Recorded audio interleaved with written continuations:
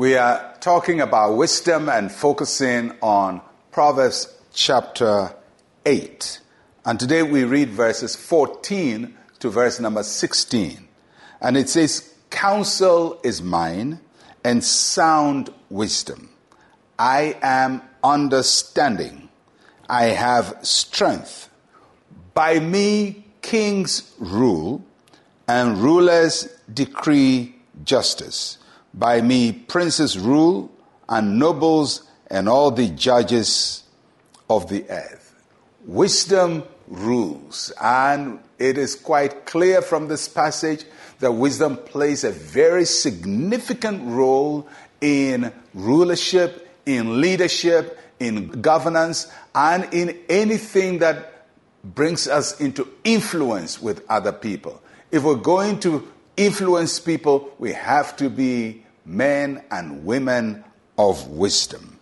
So wisdom says that by me, kings rule. Wisdom makes us leaders. And how does that happen? Because wisdom helps us to do our work. Because wisdom is related to problem solving, when we solve problems, people gain confidence in us, they trust us, and they give us more opportunity to guide and to lead. Wisdom helps us in our work. Wisdom helps us to rise up in leadership. A person who is wise will always shine amongst the Lord. And wisdom helps us to lead other people. And the reason wisdom is able to do that is because it says it has 5 things. It has counsel. Wisdom is the ability to hear and discern good advice.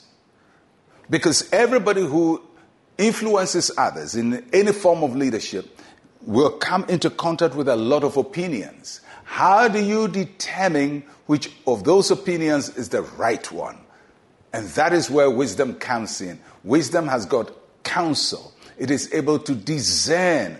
That is what Solomon had, to be able to determine which of 2 women was the parent of a dead child. That is counsel. That is wisdom that helps us to discern properly which is the right way from the wrong way. Secondly, wisdom says it has sound wisdom.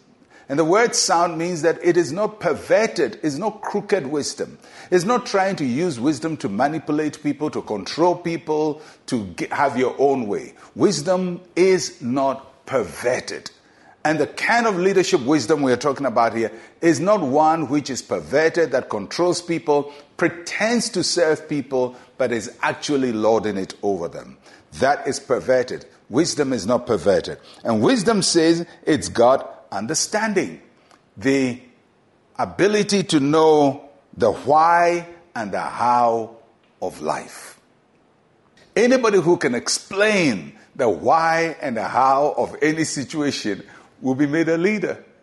If people are confounded somewhere and they're looking for a way out, and somebody comes and explains this way and that way and take it that way, and his explanation makes sense, they implement it and they see good results, obviously they're going to make that person a leader or confer some level of importance to that person. And that's how wisdom helps us to rule, because wisdom has understanding. Then it says wisdom has strength, the ability to get things done.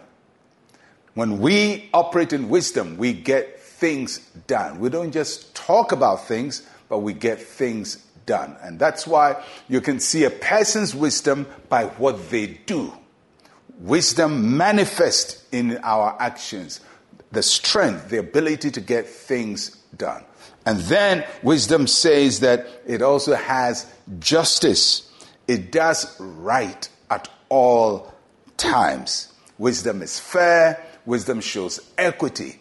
And when you have all of these happening in your life, counsel, sound wisdom, understanding, strength, and justice, then you will be made a leader. People will look up to you. People will trust you.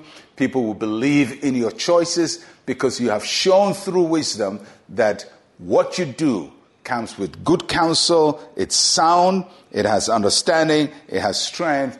and it offers justice. May the Lord help each one of us, whether as parents, teachers in the classroom, older brothers, older sisters, class prefects, wherever we are in leadership. May God help us to be men and women who exhibit wisdom.